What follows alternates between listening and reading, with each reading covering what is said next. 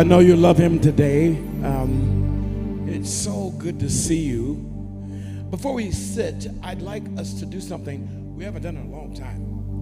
And I've been in prayer about this, that we're going to do more of this. I want us to recite something together. I want us to read a prayer. This prayer I discovered about 2 years ago. I didn't know who wrote it because I found it listed by itself without an author, and just recently found out who wrote it, which makes a whole lot more sense why it says what it says.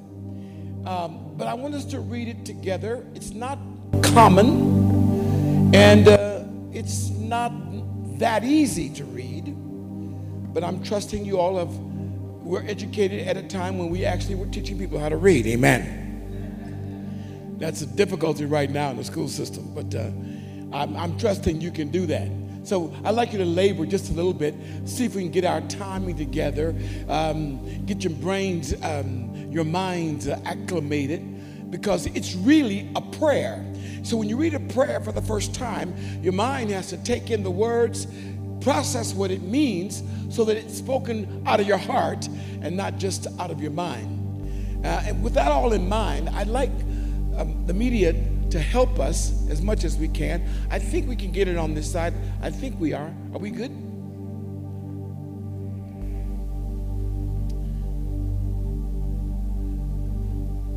Okay. I think it's that one. Ooh, can you see it?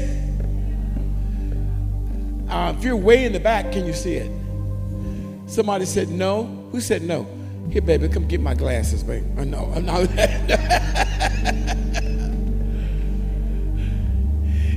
Yeah, my media folks, is there any way we can blow it up any bigger?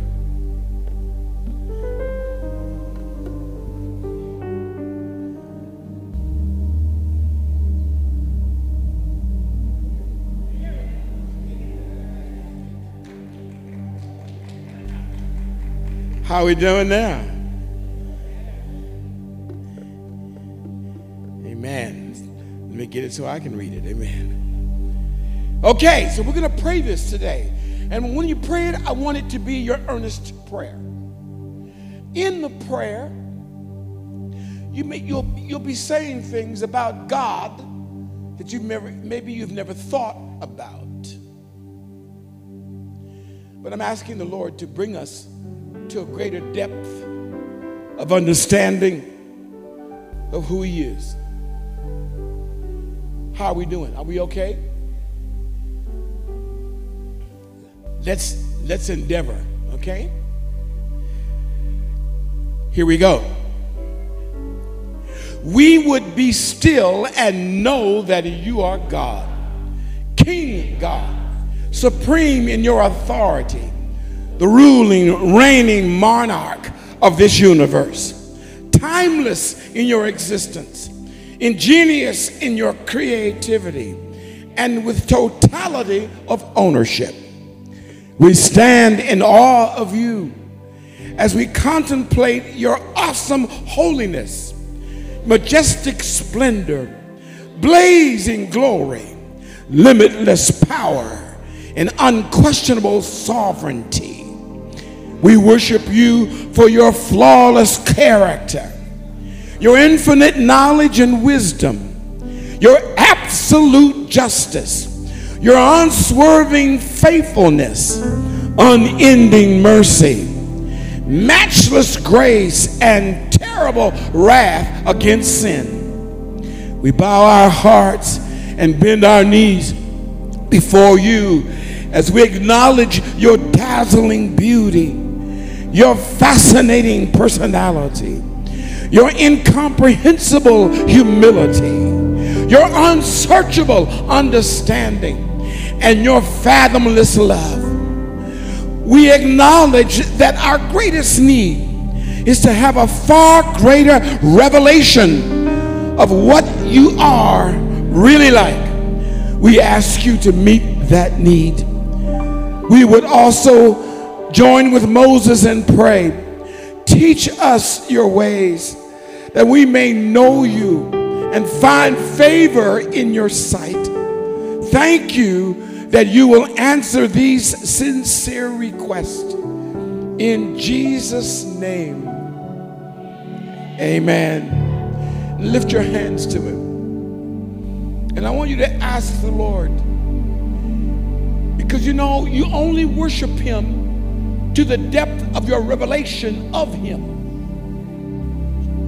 Your worship is only as pure and good and acceptable as you understand who you're worshiping.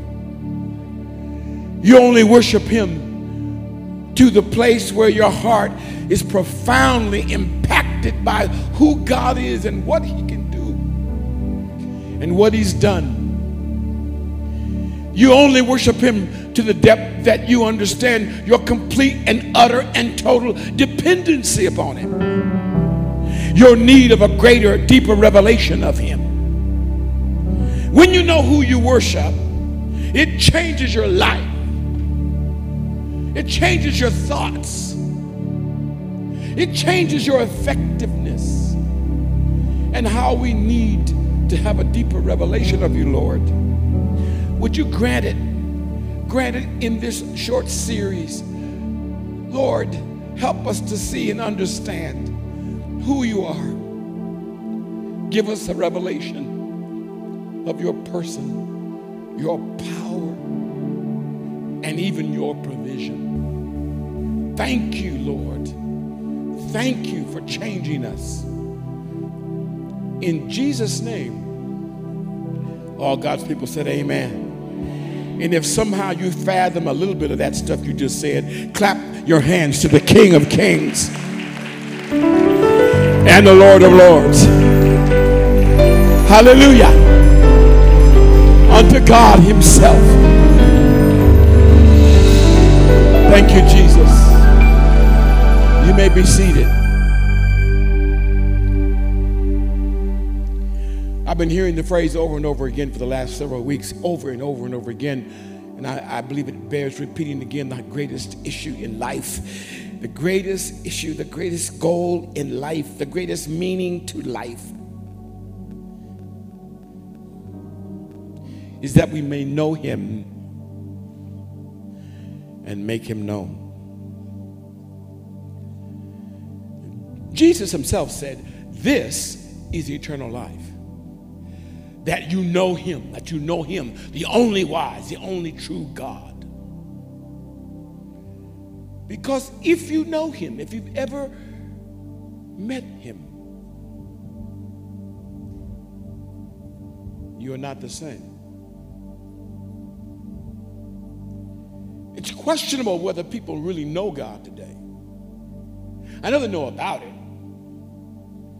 You have to almost be an idiot to say there is no God. Something has to be wrong with you if you really believe that. Something terribly is demented, deceived inside of you if you can say there is no God. Your own personal construction, the way you are, declares he is. The Bible says the creation declares the glory of God.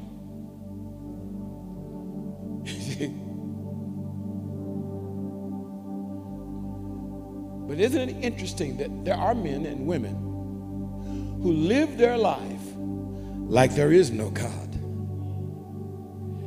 I want to share with you in the next few weeks, just a few short weeks, and beginning today, something that has the power, literally, to change your existence. So I need the Lord to help me, because I need this, that I'm talking to you, as much as I need to speak it. And I had to acknowledge, God, how can I talk about this? And I need this so badly myself. And so I'm talking to you out of my desire to experience and to know what I'm talking about. Need the Lord to help me with it. So let's work at it. actually, it's a little bit deceiving. Because if somebody ever asks you, do you fear God? Most people would say, no, I ain't scared of God. Or the religious ones would say, oh yeah, I fear God. It's sort of an amazing phrase in the Bible. One of the most mysterious phrases in all of Scripture. I call it the fog, F-O-G, the fear of the Lord. I'm hoping to share a short story with you that will begin to understand what it is, because you have to know what it is and what it ain't.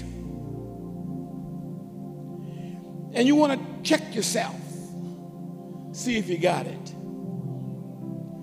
But the Bible says in Proverbs chapter 8, by the way, there are many, many scriptures.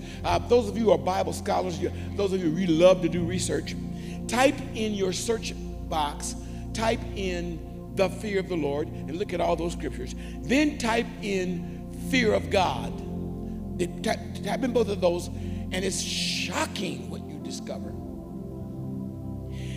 And most of them, about 95 to 97% of the verses that talk about the fear of God do not define the fear of God.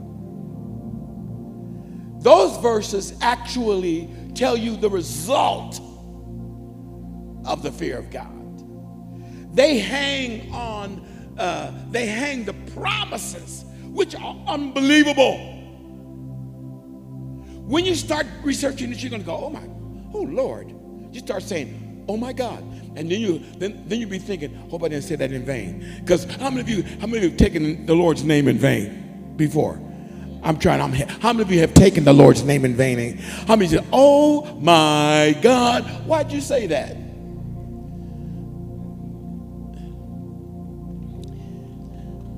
So when you look up the fear of God, and I want you to do that, that's your assignment. These next 2-3 weeks, I want you to look it up. Use it.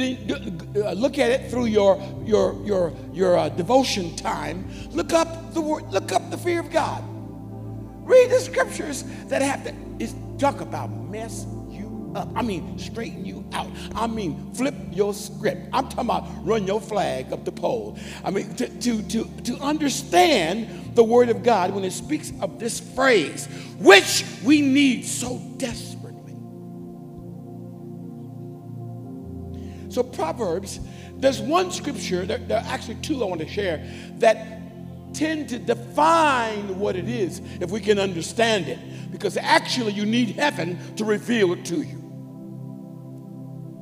Proverbs chapter 8, verse 13. Go there in your hand mechanism or in your mind. Go there. Proverbs 8:13 says, the fear of the Lord is to hate evil.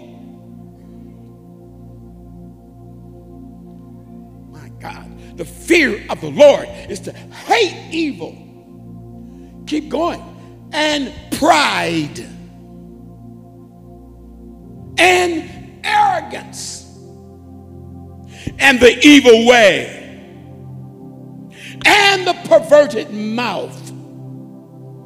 Lord Jesus, I hate.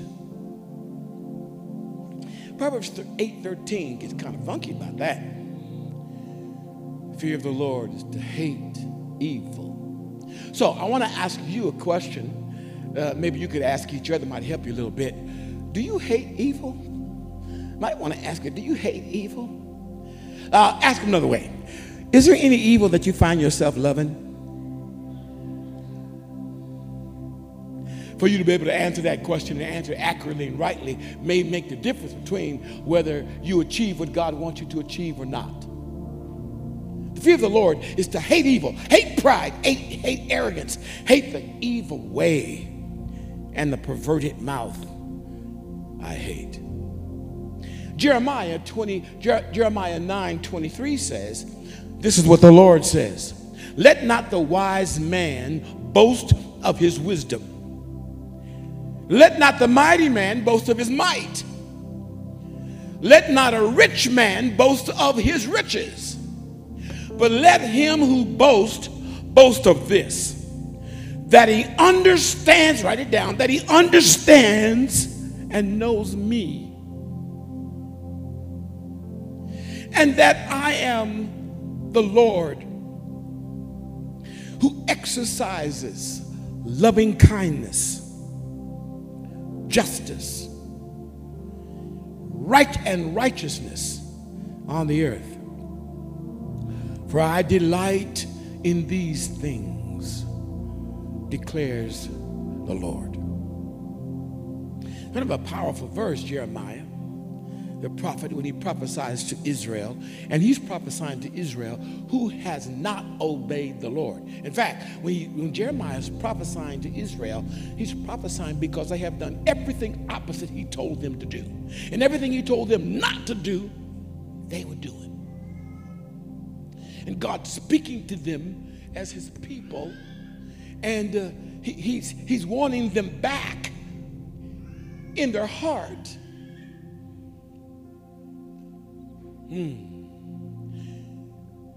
So Jeremiah makes a declaration that if you're going to boast about anything, I tell you what, don't boast. Don't be boasting about how wise you are, how mighty you are, how rich you are.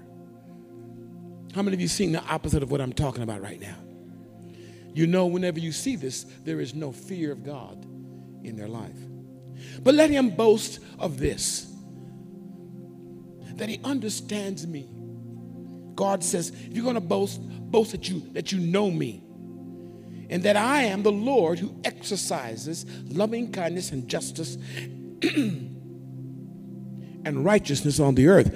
For I delight in these things. So in Jeremiah 9:23 and 24, we're told to glory only in understanding that we have the knowledge of God, and that his three main attributes are working: his steadfast love,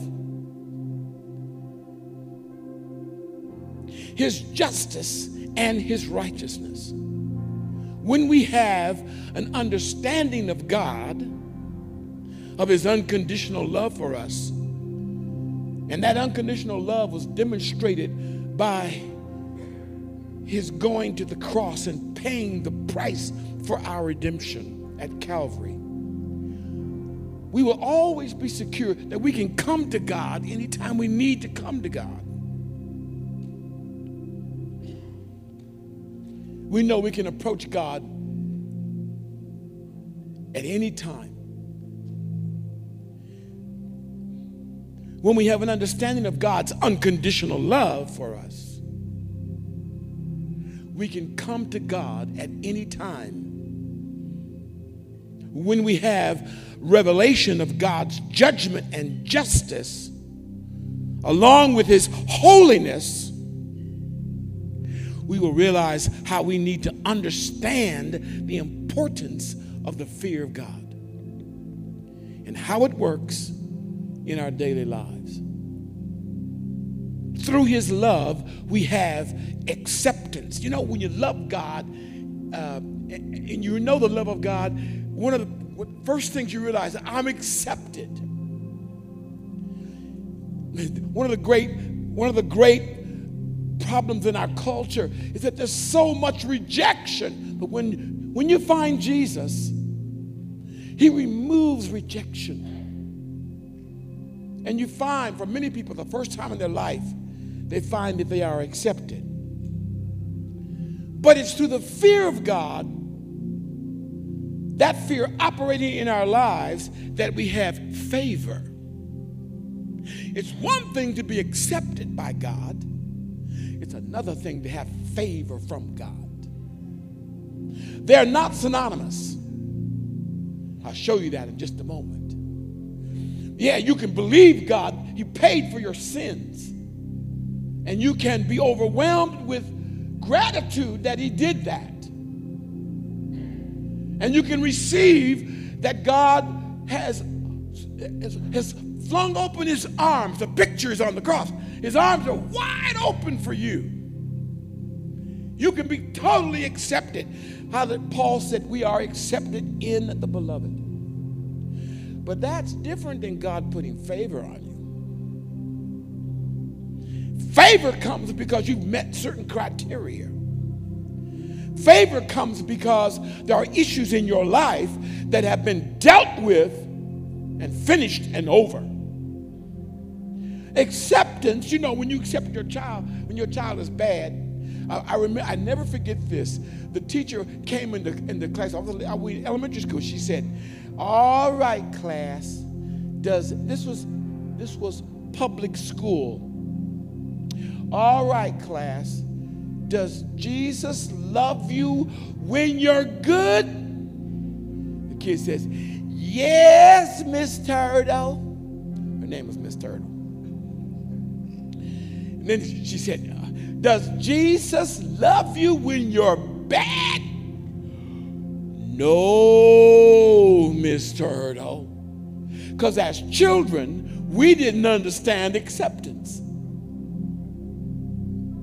We didn't know that the answer was yes in both regards. I'm going to ask you, does Jesus love you when you're good?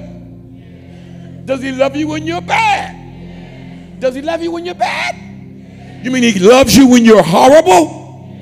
Really? I wonder whether he gives you favor when you're horrible.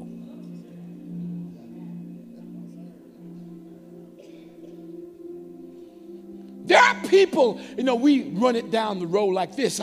You know, are you saved? Are you not saved? Well, my question is, saved from what?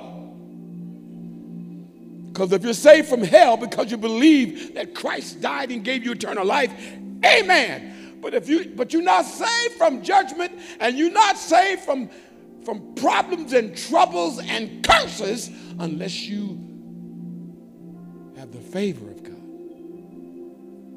He died for it all, but you only get to experience. He died for it all, but you only get to experience as much as you have the fear of God in your heart. So I'm not kicking you out of the kingdom. Are you breathing? Oh, no. I'm not kicking you out of heaven. God forbid. But I do want you to be clear that the church today is wrestling with this. We have people who have received Jesus Christ, but the rest of their life is a mess. I'm sorry. Am I talking to the right people? I thought, all I know it was I lost y'all last week with patriotism. That's what it was. I know. That's what it was. I'll pick that back up a little later on, and we'll help you. We're gonna help you straighten that out. But hear me today. He always and is always and shall always love you.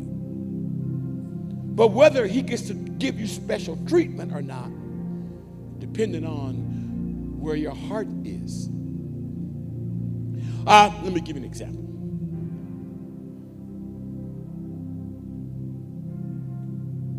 Okay, we'll do that next. We'll do that part next week. I want you to go to the 15th chapter of 1 Samuel. 1 Samuel 15, we have a great illustration of this. And his name, he was a nobody until God discovered him. And the people of God, in chapter 14 of 1 Samuel, the people of God yielded to the nations around them. They wanted to be like the nations around them. So they were discontented. And they said, we don't want no prophet. We don't want no prophet over us. We tired of these prophets. They come around there all day, prophesy bad stuff anyway. Kind of sounds like a church today.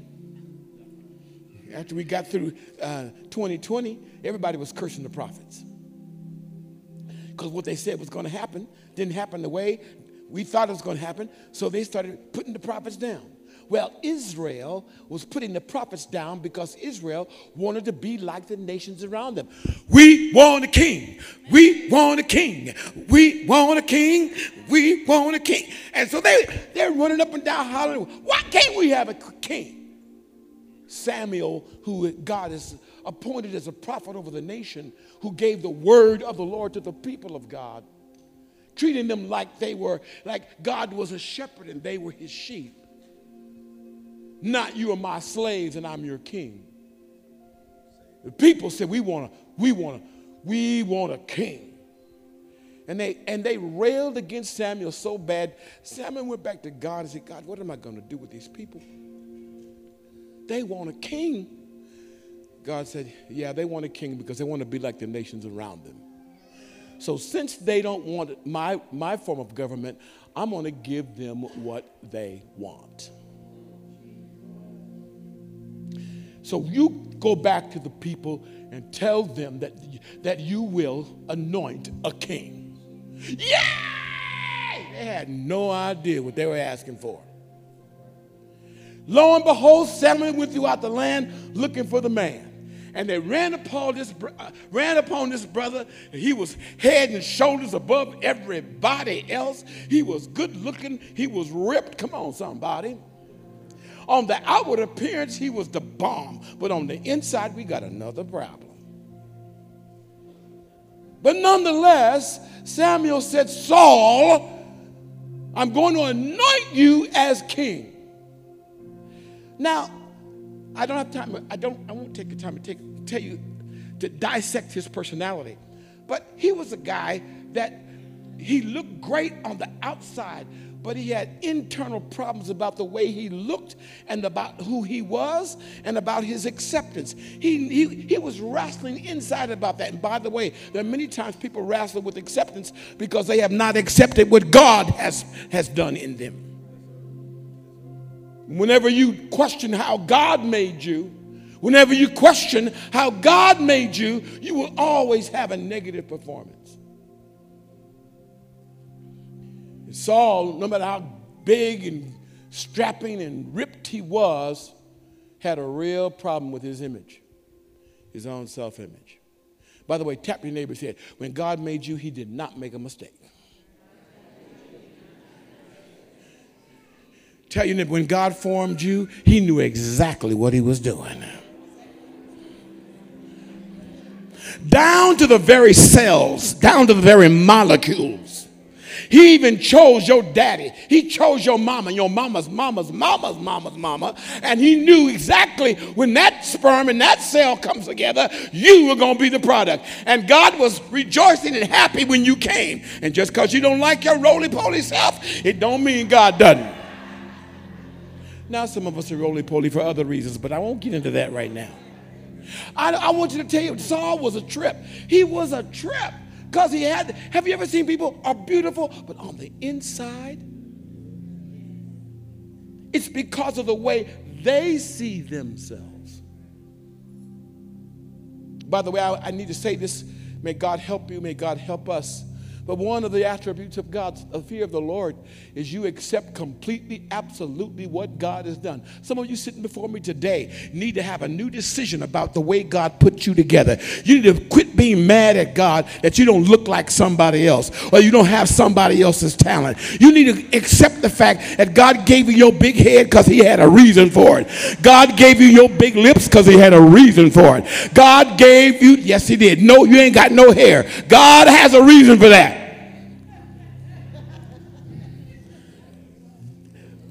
Praise God for all the no hair guys that are in the building today. Hallelujah. Praise him. Some of y'all are on the way. Amen. Look at you and say, don't let Hollywood define for you what beauty is. Don't let them do it. Don't let them do it. Bro, you good. You good. You good. You good. You good. You ain't got to do nothing. Sweetheart, you good like you are. You ain't got to pump it up. You good just like you are. You ain't got to buy it. You ain't got to stuff it. No, you good.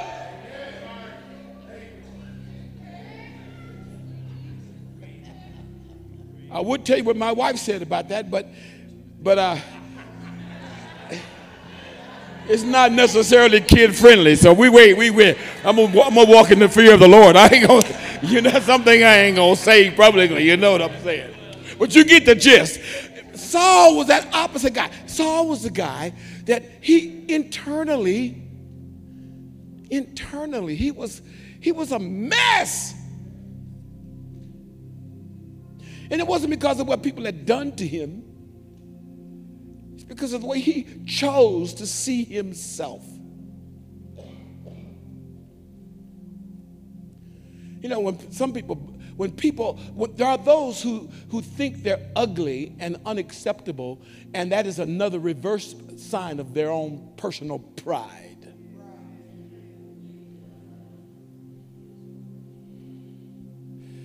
I'm talking to you about Saul because he was chosen. He was chosen, but he wasn't favored.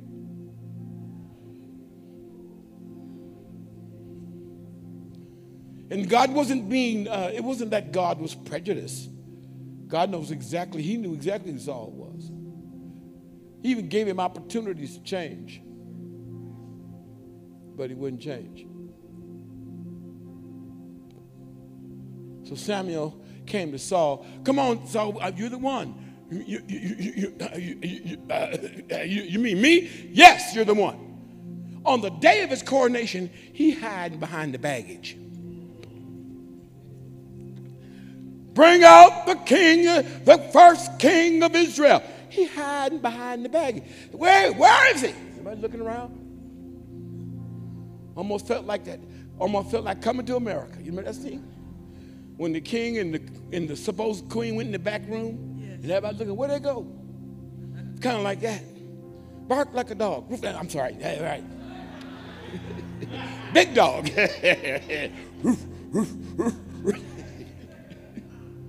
Saul back hiding behind the baggage.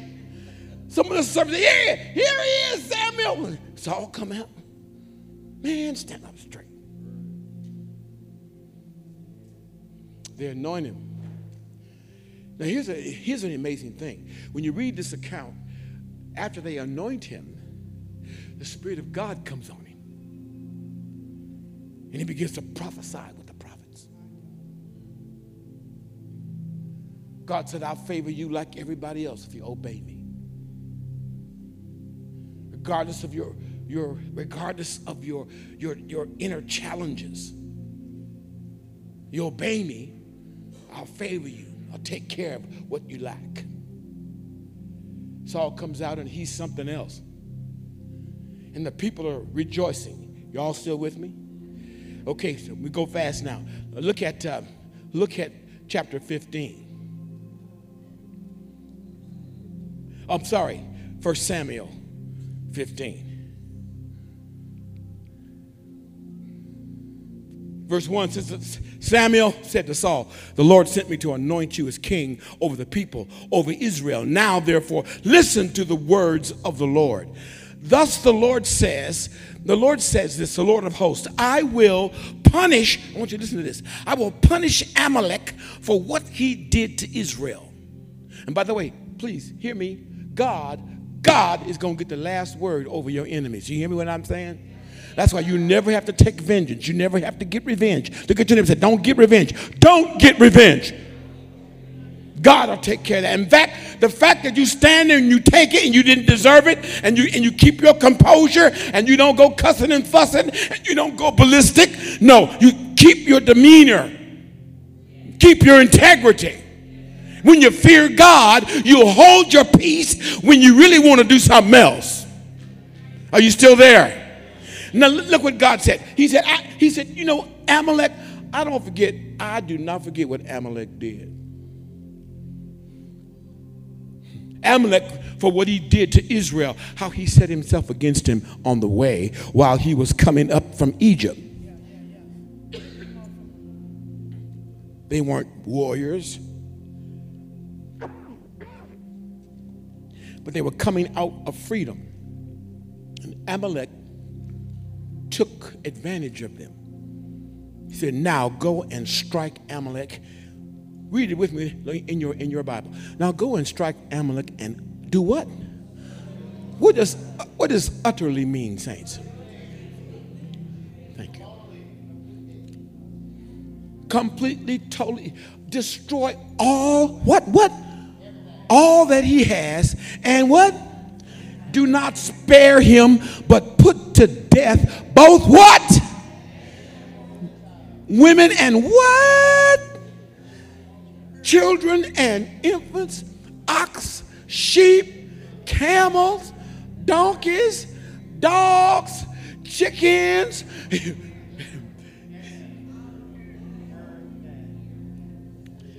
Are you all listening? Are you all reading that? This does not work for the pacifists in our country. Then Saul summoned the people and numbered them. He numbered the people, 200,000, 10,000 men of Judah. And Saul said, verse 6, he said, now you Kenites, I want you to leave Amalek and go down from among them, from among the Amalekites, so that I don't destroy you too. Because you showed kindness to the sons of Israel when they came from Egypt. So the Kenites departed from the Amalekites. So Saul defeated the Amalekites from Havilah, as you go to Shear, which is east of Egypt. He captured Agag, say Agag, the king of the Amalekites, alive, and utterly destroyed all the people from the edge of the sword. But Saul and the people spared Agag and the best of the sheep, oxen, fatlings, lambs, and all that was good, and were not willing, were not willing to do what? To destroy them utterly. But what? Everything despised and worthless that they utterly destroyed. Now, if it was despising, despicable, and worthless to them, they destroyed it. But if they saw it and they liked it, they kept it. Excuse me, I'm sorry. We got a problem, Houston. Because I believe it was God Almighty that told him, when you go after the Amalekites, I want you to wipe them out. Utterly destroy them. Excuse me. You know what I'm hearing when I'm preaching this? Amalek is a type of sin. And when God sees a sin in your life, ain't nobody talking to me. He knows what he has to do to put favor on you. He can't do it unless you utterly destroy some mess out of your life. Are you all breathing? And so keep reading with me. So verse 11. The word of the Lord came to Samuel, saying, I regret that I have made Saul king, for he has turned back from what? I'm sorry, I can't hear you. He's turned back from, and he has not carried out my. How do you turn back from following God? I'm asking you, how do you turn back from following God? You don't do what he says.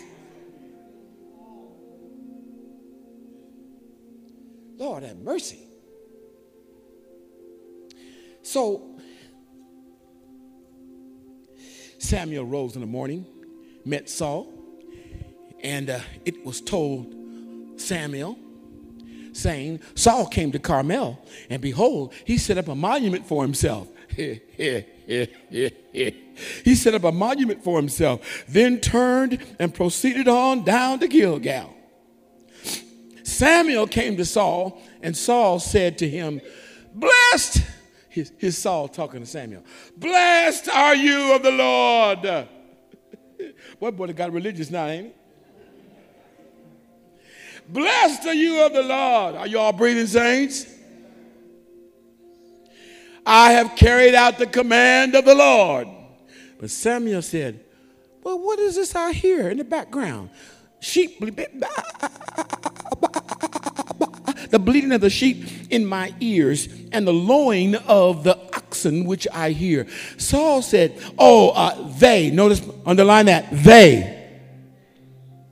they have bought them from the where? For the people, for the who? The people did what? Spared the best of the sheep and oxen to sacrifice to the Lord your God, but the rest we have utterly destroyed.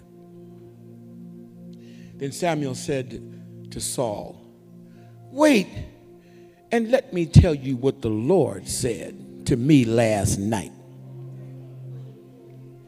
Are y'all breathing with me?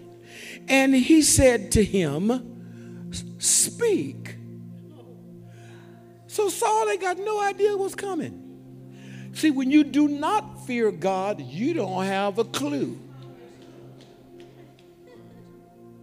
When the fear of God is not in your heart, and situations come up and you have to make an evaluation, and you make it the way you see it, and it's opposite of what you were told, Lord have mercy, we got a problem.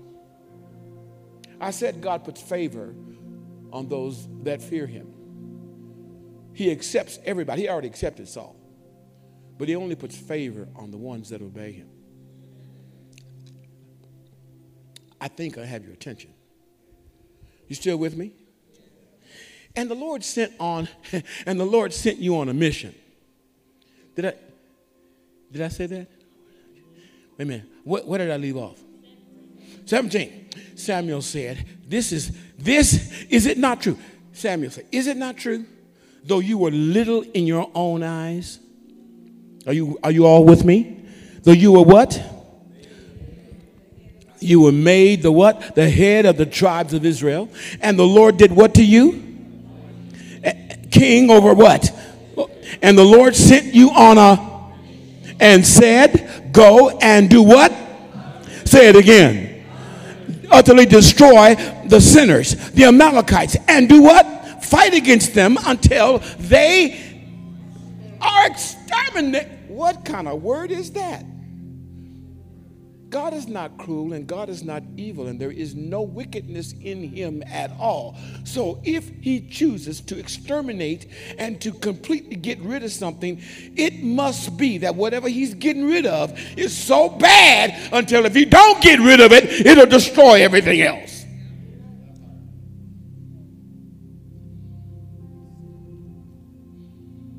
Have mercy. Okay.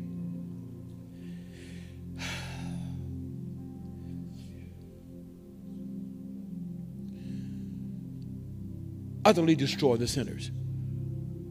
Fight against them until they are exterminated.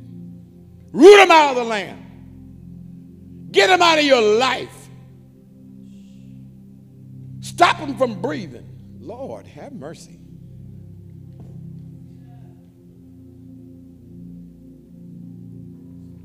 We have a culture today that says any God who would do this can't possibly be God. That's because they don't have the fear of the Lord. He said, I tell you what, if you're going to boast about anything, boast that you know me. You know my love. You know my justice. You know my righteousness. Boast about that. And if you can't boast about that, then you don't really understand who I am. Many people have a problem with the Old Testament. They throw the whole Old Testament out because of passages like this, because they don't understand who they're dealing with. Lord, help me. There's a pastor who's passing right now. I don't know that he's completely gone, but he's on the verge of death. We went to school together.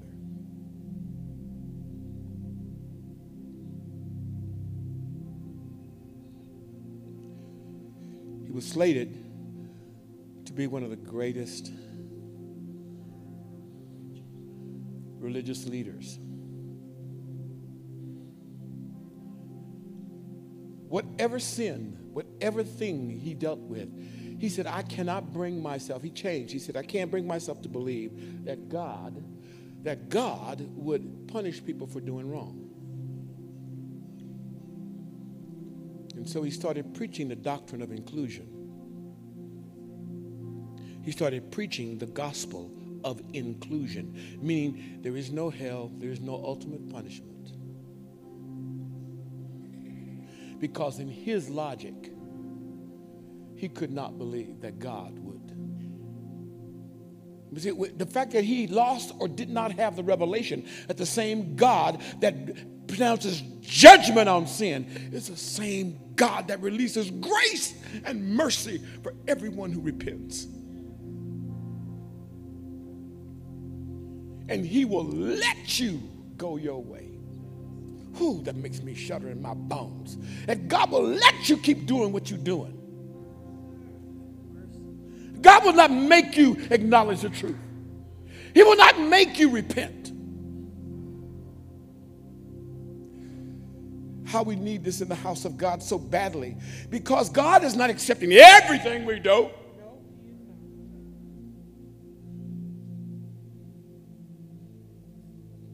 Saul is he's in his logical mind. But look what he said.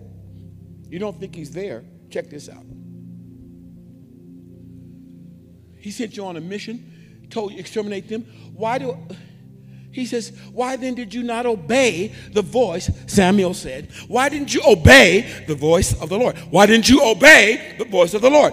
But rushed upon the spoil and did what was evil in the sight of the Lord. See, God told you, gave clear descriptions what you were to do. But when you saw what you saw and you liked what you saw, you made an independent decision in your heart, an evaluation, and you changed what God. That sound like the snake coming to the woman and say, "Did God really say?" Are you guys okay? This is really positive.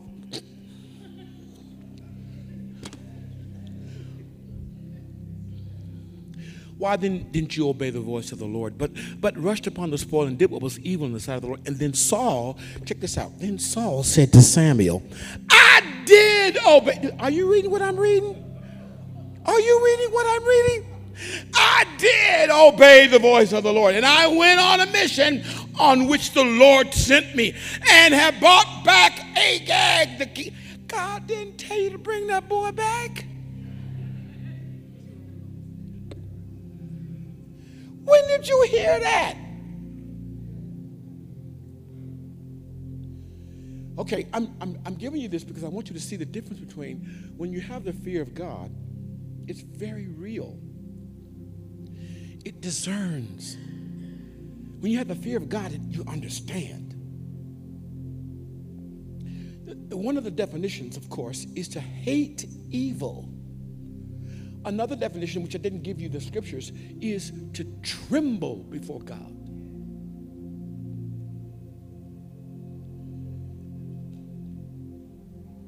In Malachi, it speaks of the priest. He said God was giving him kudos. He said he trembled before my name. You understand what Yahweh means? And he trembled. He trembled before my name. So that's another definition of the fear of the Lord. He reverenced me. Lord, help us, please. So Saul said, he said, I did obey. I did. Have you ever had kids do that to you? I did what you told me. I did. I took it. I did. I cleaned my room.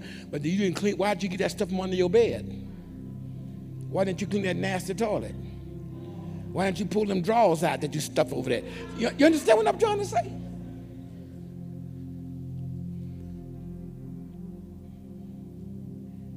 And I brought back Agag, the king of Amalek, and have utterly destroyed the Amalekites. How can you say you utterly destroyed the Amalekites and there's one still living? The worst one. The leader. He the one leading the whole nation in evil. Are you guys breathing okay? But the people, Lord, help me right here. Everybody who leads, please hear the word of the Lord. But the people took some of the spoil. Well, who's in charge of the people? But see, if you got a bad self-image, you won't bring no correction to somebody who's under your, Lord have mercy. You won't bring correct because you don't want them to reject you and call you a bad leader. Some of y'all supervisors right now need to back somebody up in the corner and you know what. But you won't do it because you are afraid of what the workers are going to say about you. And they didn't hire you. Lord, have mercy. Some of you parents have the same problem. The only reason why your kids are bad is because you didn't discipline them. Why are you talking this way, Bishop? Because it's the truth. Your bad baby kids, they're bad because you did not take care of business. You listened to that idiot at the school that told you if you beat your child, you were somehow a deranged parent, and you're going to produce a deranged child. And the child is already deranged and you ain't even touched him.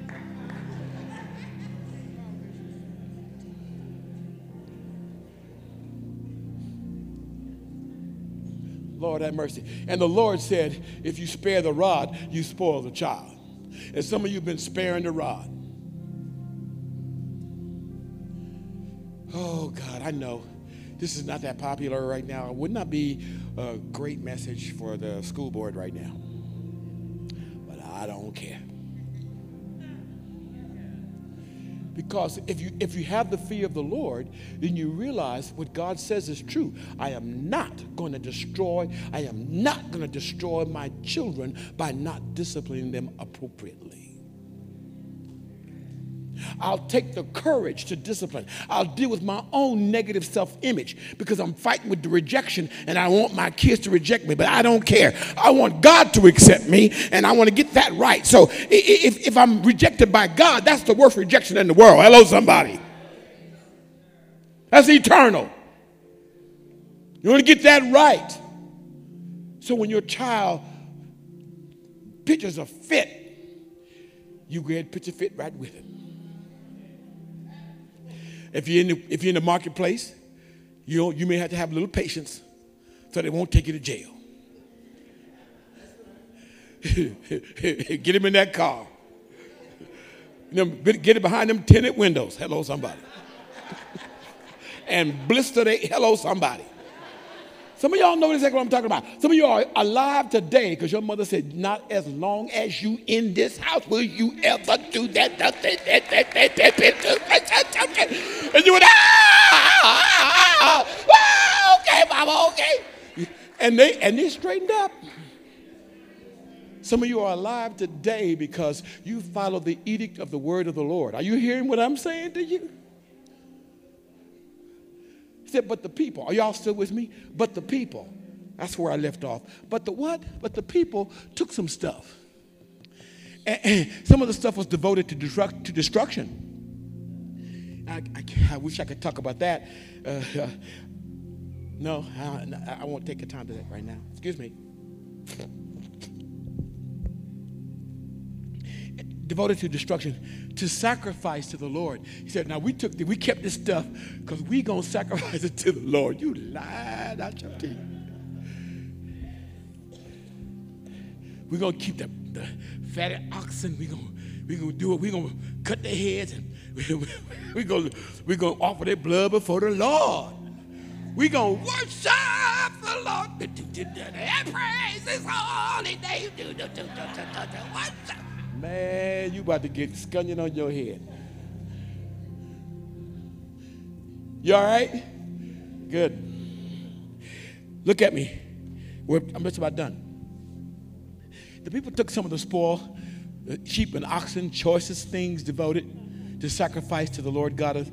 At Gilgal, Samuel said, has the Lord as much delight in burnt offerings and sacrifices as in obeying? Come on, y'all, come on with me. Obeying, come on, the what? The voice of the Lord. Behold, to obey is better than sacrifice. So when you have the fear of the Lord in you, when that is in you, obedience becomes top shelf. Obedience becomes everything. When you have the fear of the Lord in you, hearing God's voice is paramount. When the fear of the Lord is in you, it gives you a discernment between your voice and his voice. When the fear of the Lord is in you, there are some things you will no longer do.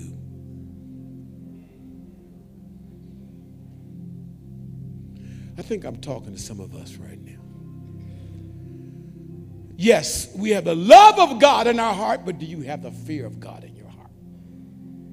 I love you for saving my life, but do you love him for sanctifying your life? I love him because he heard. I love the Lord. He heard my cry. Come on. I love the, come on, Baptist, Lord. He heard my cry and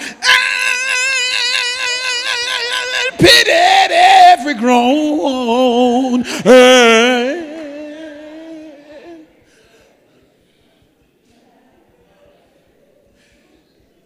Lord, help us, please. You know what the people who fear God have this inner condition in their heart that when God speaks, that becomes everything. Their very life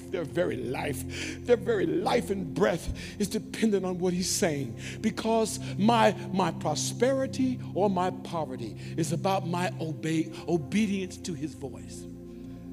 I want to be Old Testament. Lord, I delight to do thy will. We used to sing that song, remember? I want to serve the purpose of God in my generation. I want to serve the purpose of God while I am alive. I want to live my life with something that will last for. Oh, I delight to do your will. And then we say, what is on your heart? Tell me what to do. Let me know your will, and I will follow you. What is on your heart? Remember this, Mark? Tell me what. It might have been before your time. Let me know your will, and I will follow you.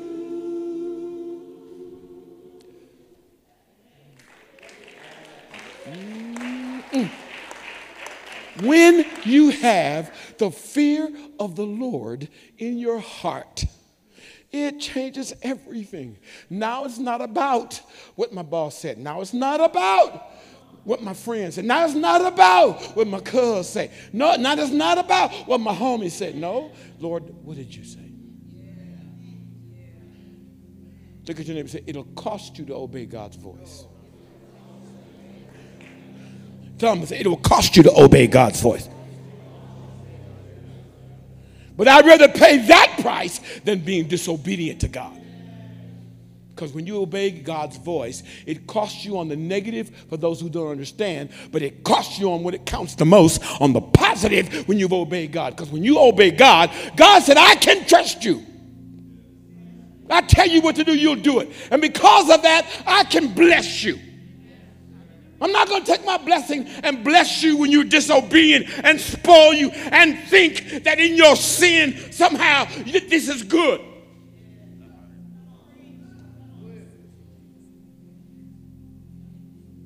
Saul said, you know what?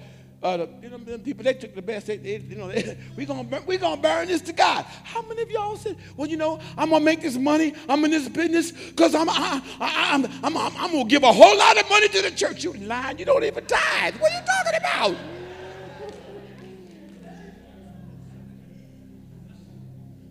How you know? Well, I look on the records.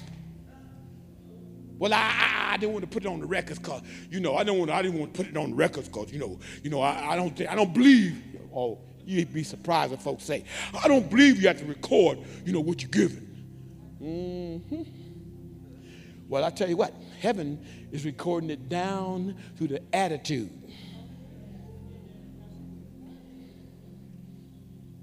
You face it now, face it later. So the fear of the Lord was not in Saul's heart. The fear of man was in his heart. What the people think about me.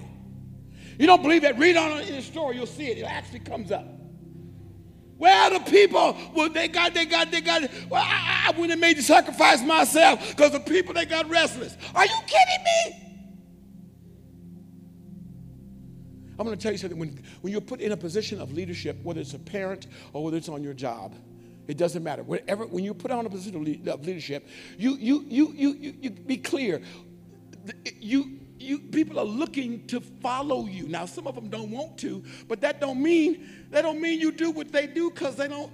Lord have mercy, we got to get your heart right, because if you understand, nobody just steps into a position of leadership, somebody, come on, puts you there.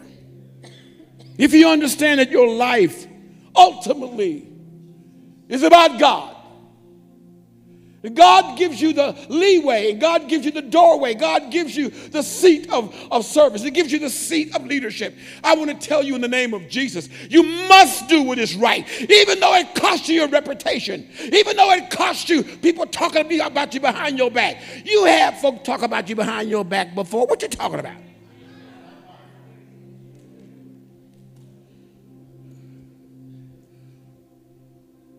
But you need something inside strong that'll hold you while all them acting a fool that you're supposed to be leading. Military. You know what I'm talking about. They put them stripes on you because you earn them. Yeah, but when you earn them, that means you got to lead. And the more stripes, the more your leadership. And you better do what's right. In this case, Saul, the one who put him in office, is the one he has his allegiance to, not the people. One of the worst things when you're in a job, God wants to promote you here. God wants to promote you here, but He can't promote you if you're scared of man. If you have the fear of man, you disqualified to lead. Talk to me, saints. Talk to me. Disqualified. Why? Because leadership means you go where they don't want to go.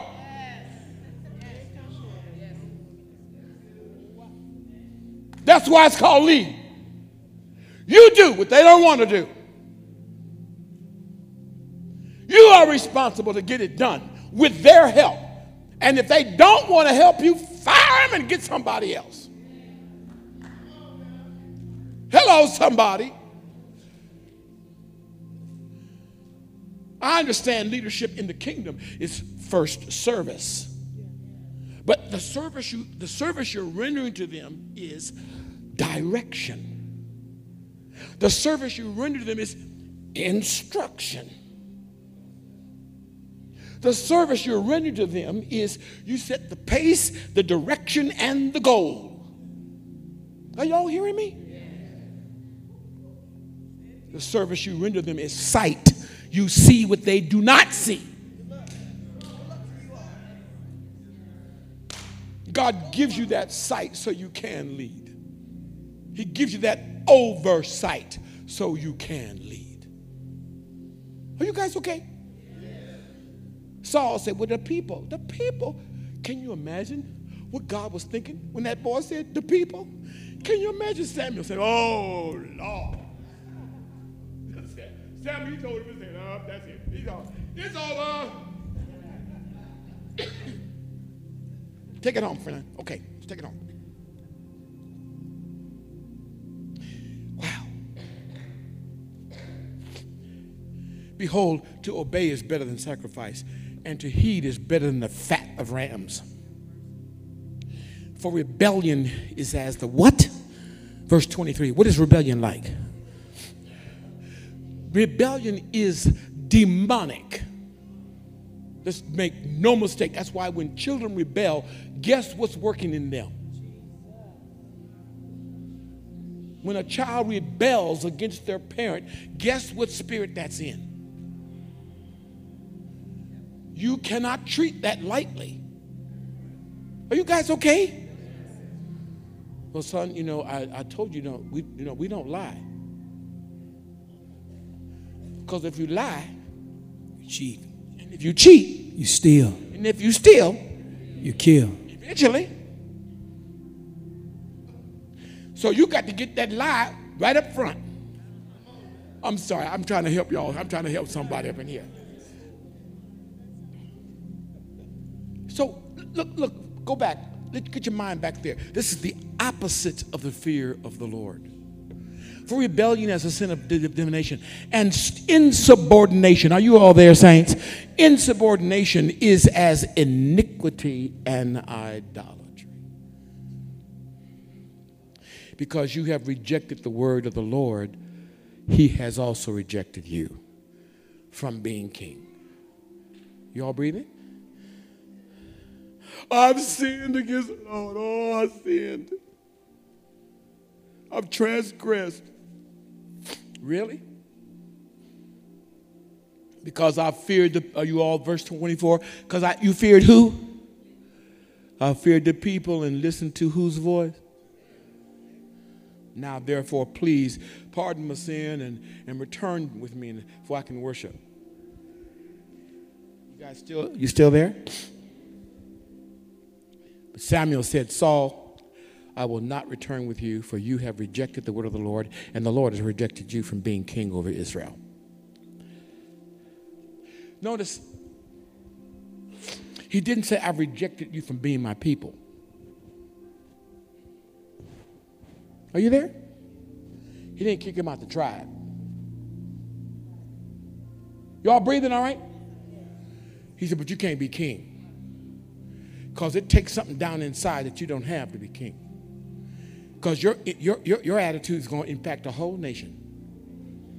I wish somebody would talk to me today. And this is one reason why I have a problem with folks who haven't got enough sense to know if a person is sitting in the office and their actions are rebellious against God, how are you going to keep supporting somebody whose attitude and actions are against God?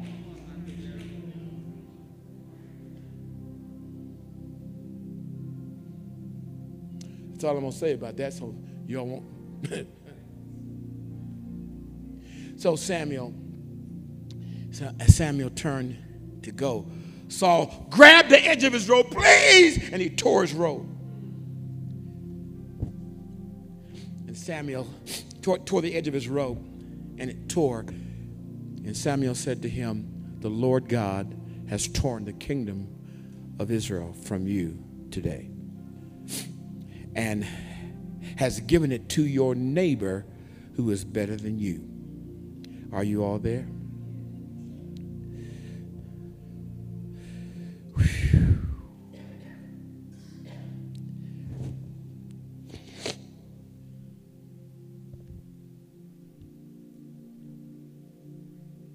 God said, the glory of Israel, I will not lie down or change his mind. For he is not a man that he should change his mind. Then he said, I've sinned. Please honor me. Honor me. He's still grasping for it. One of the ways in the beginning he's running from it. Now he's grasping for it. So you realize he doesn't have a clue he does not have a clue what the fear of the Lord is. And Samuel said, he's given this leadership to your neighbor. And while Saul was going through his rebellion, God was working with someone to take his place. And I want to say this to you here today, that some of you are like David. God has been working with you to replace you in a place where his righteousness will rule. Because you will make good decisions. You will make right decisions. Because the fear of the Lord is in your heart. Because you're faithful with a little thing, it's going to make you ruler over much. Because when you have the fear of God, it delivers you from the fear of man. And God knows we need that.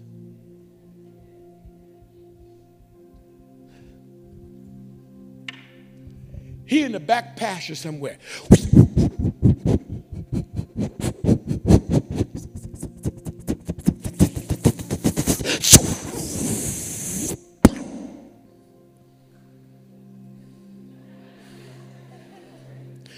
He having target practice.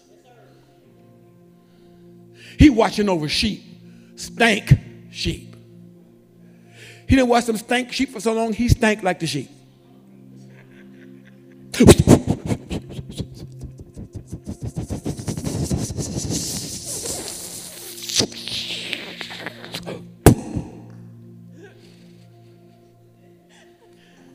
He was a bad man. He's knocking down trees. He's knocking down trees and objects. He don't know what he's practicing for. He about to kill a giant. He ain't scared of men. He's too scared of God. In a healthy and a reverential way. He's not looking for a position. He just wants to please his Father. So he takes the worst job in all the family. And he's faithful. And he doesn't lose one.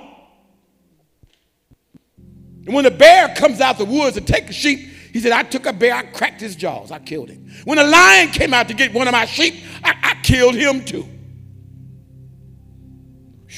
Ooh. You're a bad man.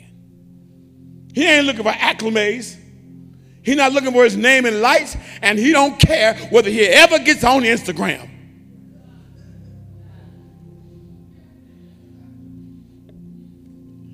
He just want to please God. He's got the fear of God in his heart. And I won't cover it today, but just to let you know that his sins were worse than Saul's. Oh, God. But his heart feared God. To the point when his sins were pointed out, he just ripped his clothes and fell to the ground. So I'm a dead man. Because I know the God I serve. I think if you were hearing, I think you might want to ask the Lord. Chris, help me a little bit, sir. Chris S., help me, sir. If I were you and I understood what I'm getting at today, I would ask the Lord. I know I'm praying it. And I'm not assuming that it's as it should be. I would ask the Lord to give me an understanding of the fear of the Lord. It's prerequisite to all the promotions that God has been waiting to give you. It stabilizes you when you're raised up higher than you ever have been before, with more than you've ever had before. But you never change your heart and mind because you have the fear of the Lord.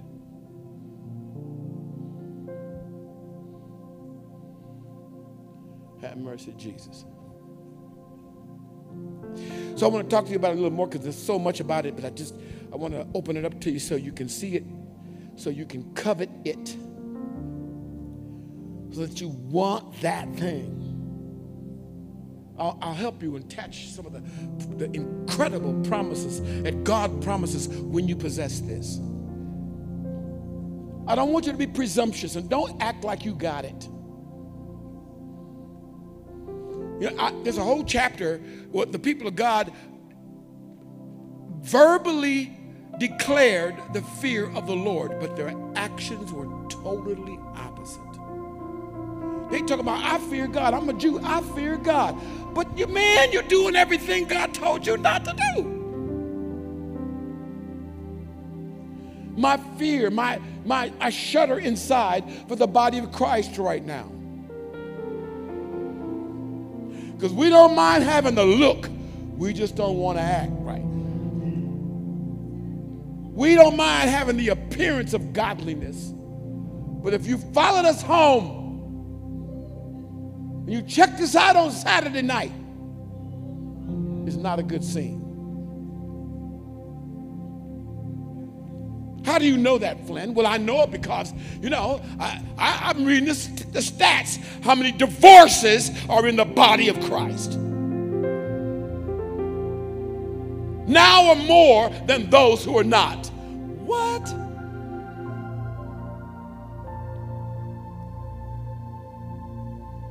I know it by the generation X, which are the children of the Z's and the Gen Xers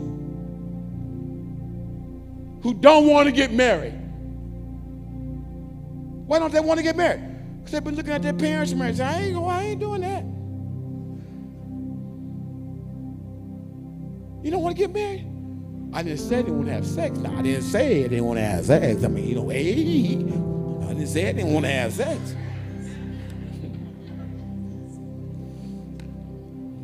In fact, we're going to have sex. We just ain't going to be married. Am I talking to the right people? They've given up on marriage because they don't know what the fear of the Lord is. They don't know what a promise is, and they don't know what a covenant is. They don't know what a covenant is, how deep a covenant is, and how deeply impacts, how the fear of God impacts the covenant, and what that means, and what power it has. They don't understand it. So they ain't doing that. No. Ain't gonna marry you, take my name and all my money. No. I work too hard for this money. Because without the fear of the Lord, riches and honor, all that have more importance than people or relationships. I want you to ask the Lord, Lord, I want, you read that prayer, but we'll read it again next week. I want to see you, Lord. I want to see you. I want to have an understanding, revelation of who you are. Because if I can get revelation of who you are, then you will grant unto me the fear of the Lord. And I take it so seriously that I want to obey you whatever you tell me to do.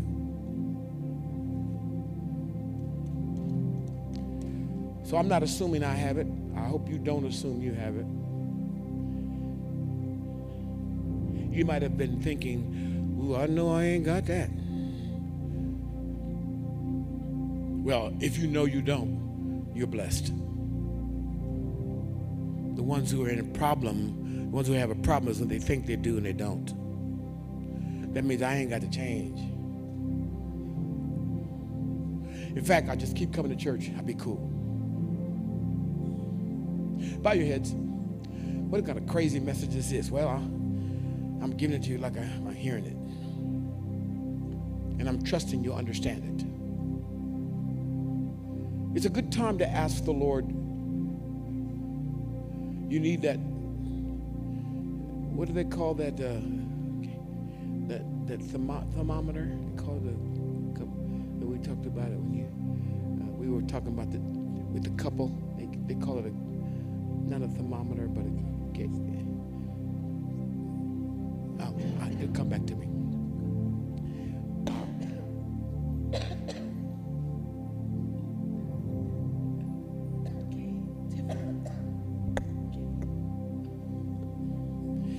There's another word I just learned just a few days ago. How you measure. I don't know how your fear of God, how your fear of God meter, what that is in you. Gainard. What's the other word? It'll come to me. Don't worry. It'll come to me. What I want you to be serious before God, because this is not whether or not, I'm not talking to you like you're not saved. That's not even what I'm talking about. I'm talking to the people of God. Because I know what God wants to do with us. But he can't do it unless our hearts are able to tremble before him. Because we have such reverence and respect.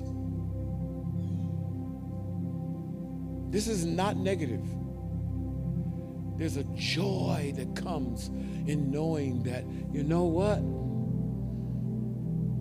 What would you feel like if you know something horrible and terrible came up for you to do and you already made up your mind?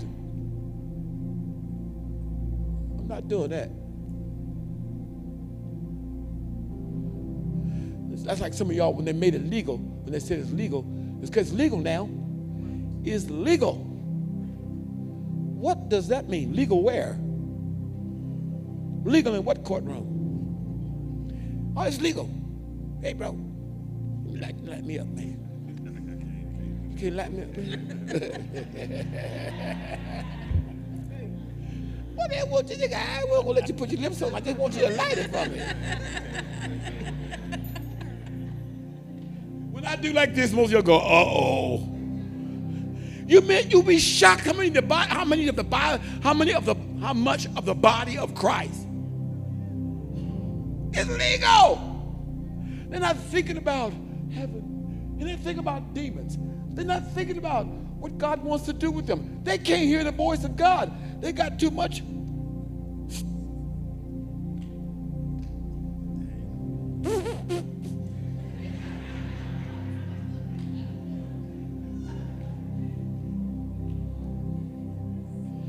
Oh, child, I've been the whole week, and at the end of the week, I can smoke. Oh, are you serious? One reason why it's a problem because it makes you feel like I don't know and I don't care. And the Holy Spirit, who's got work for you to do, people for you to talk to, places for you to go, things for you to accomplish. Can't talk to you, can't hear him. He talking, but you can't hear. Got too much smoke in your ears. Okay, I'll leave you alone for right now. As you're there in the chair, bow your heads and pray and talk to the Lord about this. And if you find yourself, Lord, I need this. I need to understand what this is, and I need to receive this. Would you grant, Father in heaven, would you grant unto me the fear of the Lord? You have to ask him. Help me to understand and to see it. Show me where I'm lacking in this. Tap my disobedient quotient. Forgive me for obeying only when it's convenient. I want to be prepared for what you have for the body of Christ. I want to be a player, Lord, on the scene for the kingdom. I don't want to be benched because I'm not fit. I want to be right in the middle of the battle. I need deliverance, Lord. Deliverance from my own self. Forgive me, Lord, for telling you that I'm not worthy, that I can't do it. Forgive the negative image I have nurtured in myself. Grace, Heavenly Father, to believe what your word says. Lord, I do thank you that I'm able to hear this word without rejecting it. I thank you, Father. And I thank you for, I will steward this word, Father, and I thank you, the Holy Spirit will work in me, work over us, so that we begin to walk in this, walking in the fear of the Lord. When the world doesn't understand it, nor does it want it, we covet this. We thank you for deliverance from the fear of men. We thank you for courage to obey you no matter what. Lord, I do thank you for this. I praise you for it in Jesus' name. In Jesus' name, I pray. And amen. All God's people said amen. Okay, so I'm going to stop this. I'm going to let you go. And I do think that there may be some of you that may need, you may need prayer. I have this heaviness in me. Some of you, you kind of realize, oh my God, I feel like I'm so far from that. I know Jesus, but I feel like I'm far away from that. I'm going to give you an opportunity. In fact, I'm going to ask you, if that's you and you want help in this arena, and I'm going to ask you to come, and I'm going to allow those of you that desire to go, you please, you may go. Those of you that want prayer, I want to invite you to come. And I want a few of my team to stand with me as we pray for those of you that need this so badly. Everything's going to change. Everything's going to change. And find there is none like you. If you want prayer, face me. If you're helping me pray, face that way. There is none like you.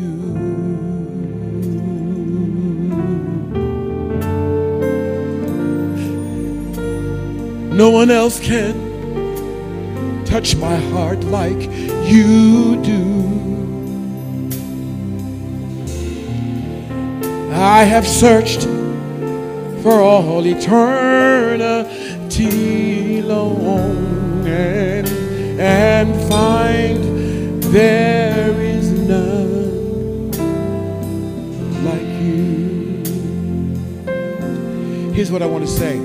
When they pray for you, I'd like you to take a very bold step because any of these who are praying for you on my team are trustworthy.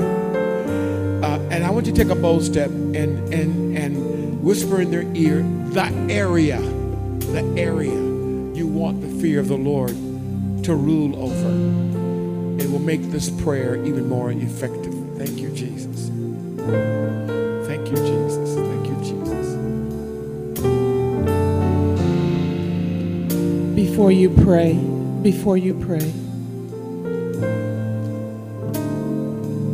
one of the things that had to happen once he was confronted with the fear of the Lord is a new decision. Some of you have to determine, I'm not going to go to anger like I have in the past. Others of you have to say, I have to decide that this habit that I have is no longer legal for me. Legal in Christ, not legal in the land. You have to make a decision that Bishop said, I'm not there yet. So coming to class to get the knowledge that I need is a decision that you still have to make. You have to make the necessary step at your job, some of you, to decide my attitude has not been the best and I need to change it. Some new decisions between husbands and wives. I'm going to honor him. I'm going to serve her. Whatever the decision is, there has to be action in this. It can't just be them praying for you and you going back home and nothing changes. That is unacceptable. The one part that he didn't mention is that once they found out that he had been lying, Saul said he killed all the ones. He did it. And the prophet said, no, you didn't. And he said, I'm going to show you what it looks like. And the prophet took an axe,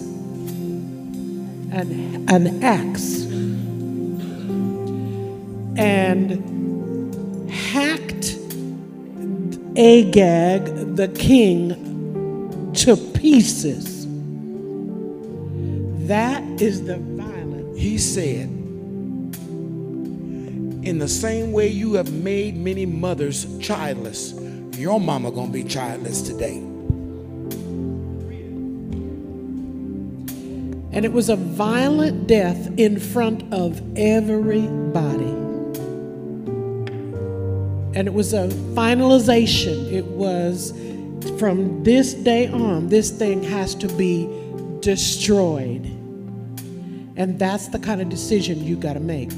You got to have a change in your life, not just a prayer of someone laying hands on you. It's got to be a decision, a finalization. This is it today. Amen. Those of you that are praying for, please step forward and pray for them.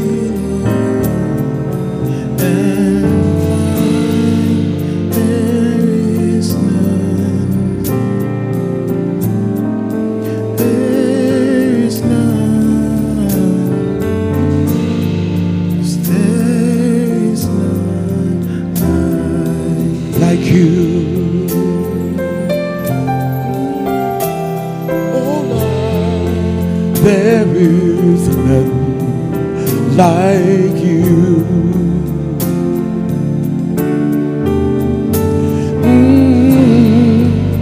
No one else can touch my heart like you do.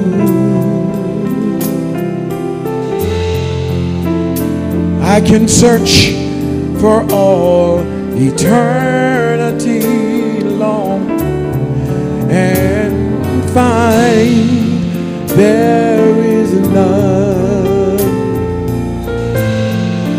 There is none. There is none like you.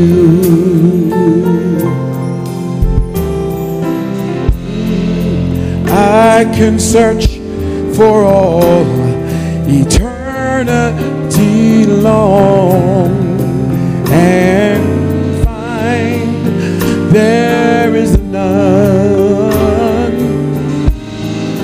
There is none. There is none like you. Thank you, Jesus.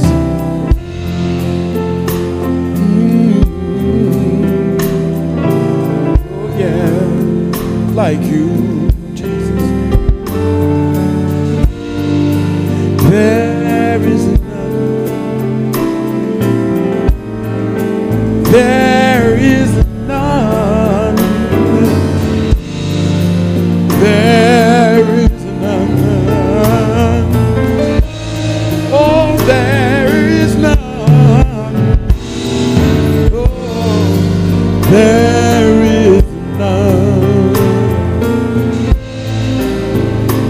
There is none. There is none like you.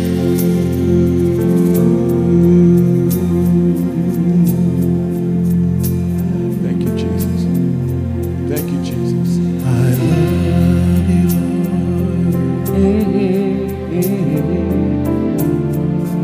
And I lift my voice,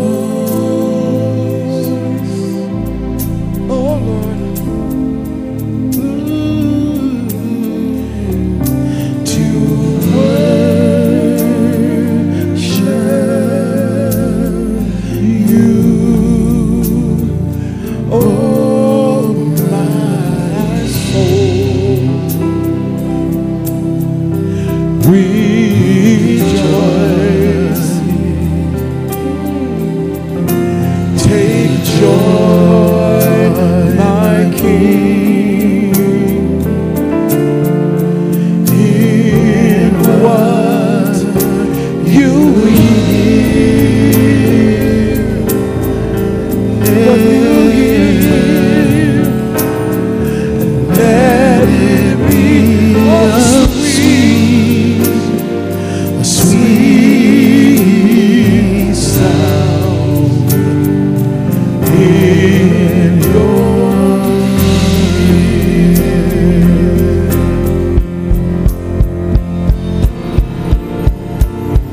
Sweet and sweet, holy,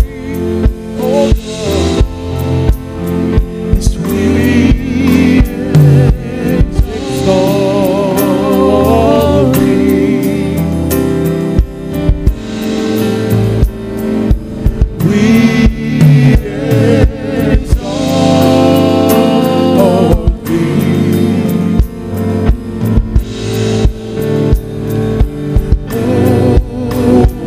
Oh Lord,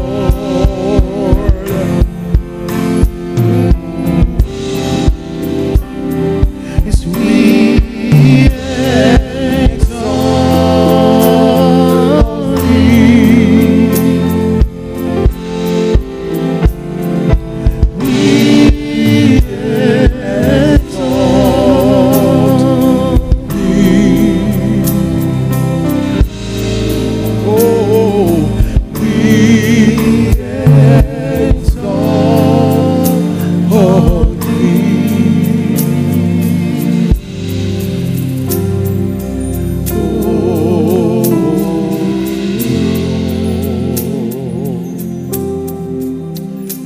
I'm appreciative for those of you that have remained here. I want to be obedient to the Lord. So I believe a couple of more sessions to give you an opportunity for an impartation. What we're talking about is the first thing God taught my wife and I when we came to Christ. That teaching that we received so impacted us, it impacts us to this very day. And certainly has kept us these 52 years.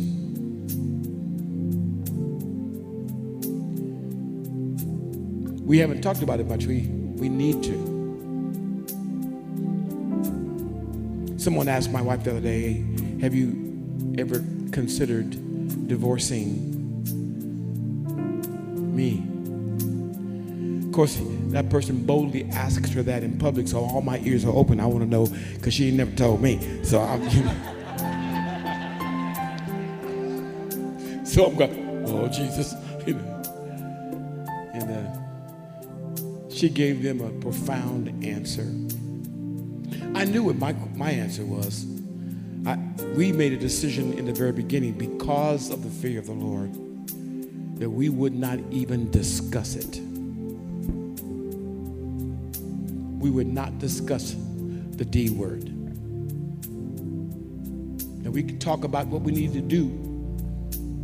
We talk about what we were willing to change or what we liked changed, but we never discussed, and we do not discuss. But the reason why is because of what God did to us in the very beginning. And the best way for me to describe that to you is putting the fear of God in our heart concerning our union, concerning our covenant. It didn't dawn on me that I needed to talk about it until recently when I realized, oh my God, I'm talking to a generation that doesn't have a clue of what I'm talking about. But I believe that God will give us an impartation, and it will change everything. And when you find out, when you discover what's attached to this phrase, you're gonna shake your head like, oh my God, I had never seen it. And I'm praying this for you, over you, your household, so God can mightily use you. Some people God can't promote with favor because his promotion would actually be a problem for them. There's some people that don't need to be, quote, quote, successful because of what they will do with it. Do you understand what I'm saying? And I'm in no way saying to you that you should not be. But some people have not, because God loves you more than. God loves you more than blessing you that way.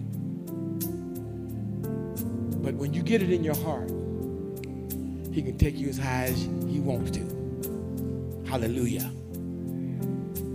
And I believe you'll get it so God can use you in, as my predecessors would say, in these last and evil days. God will be able to use you mightily. I believe it. You believe it, baby? You believe it? Yeah, me too. So I think you're sitting here because you want me to say go home. I thought I did, but since you didn't get it, would you please rise with your feet?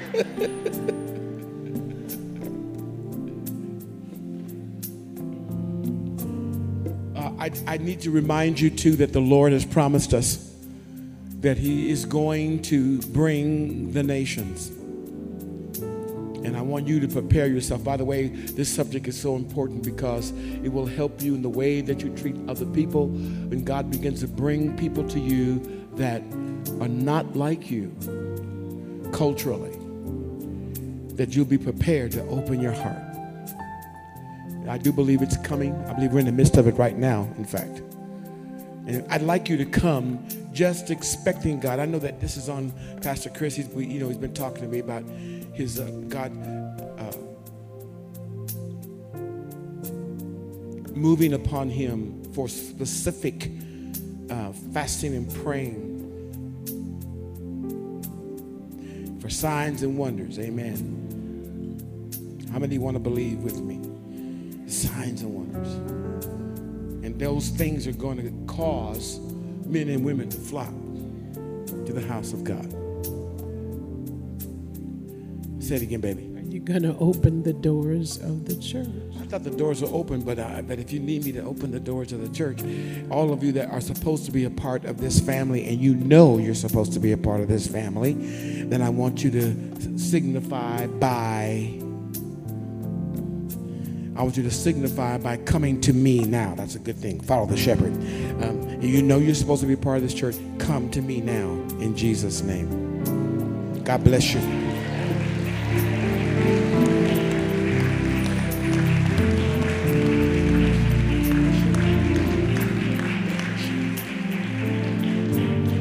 Amen. Amen. So, thank you for your obedience and courage. May the Lord greatly, greatly bless you. Tell me your name. Natalie. Natalie. You know this woman right there? She's been praying for you. Amen. Chris. Are you Mom McDonald's girl? Get out of here. I mean, don't get out of here. Stay here. That's amazing. Who else? Who's supposed to be here? Who's supposed to acknowledge this? You have not been through new members yet, so you don't really know enough about what this is, but you want to know about it. Where art thou? God bless you, Natalie. We have great things in store for you. This, I promise you. You just the beginning. Lift your hands. Father, in the name of Jesus, I thank you. I praise you for your Holy Spirit resting upon these that are here today. Let the love of God, let the communion of the Holy Spirit be upon them. Let your face shine toward them in favor because they love you and they fear you. Let it be known to all men that they are yours. I thank you and I praise you for their success this week. Their success in your presence, their success in the marketplace be upon you in the name of the Father, the Son, and the Holy Spirit. And all God's people said, clap your hands to the throne of God. Don't forget to greet Natalie.